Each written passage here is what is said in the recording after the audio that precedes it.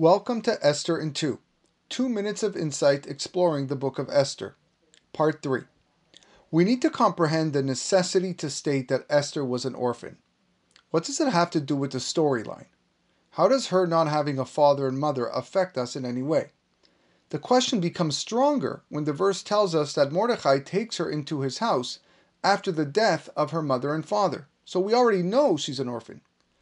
This fact is needed to stress the reason why Esther was chosen to be the heroine and redeemer of the Jewish people.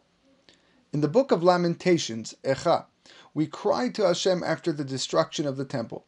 Yetomim hayinu ve'en av. We are orphans without a father.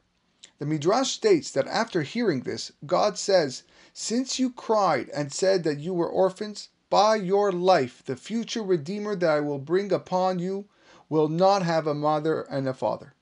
Therefore, Esther was prepared to lead the redemption from the moment she was orphaned, simply based on a promise God gave to the Jewish people. But why is this so? Why did God need an orphan to have the Jews released from the hands of Persia and Media?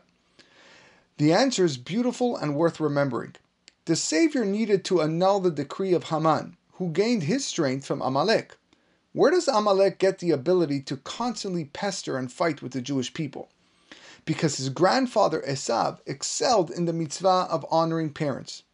Esther needed to arrive on the scene, a woman without any parents, where the Midrash states that her whole life in the house of Mordechai she would think and ask herself, if I had a mother and a father, what would I do?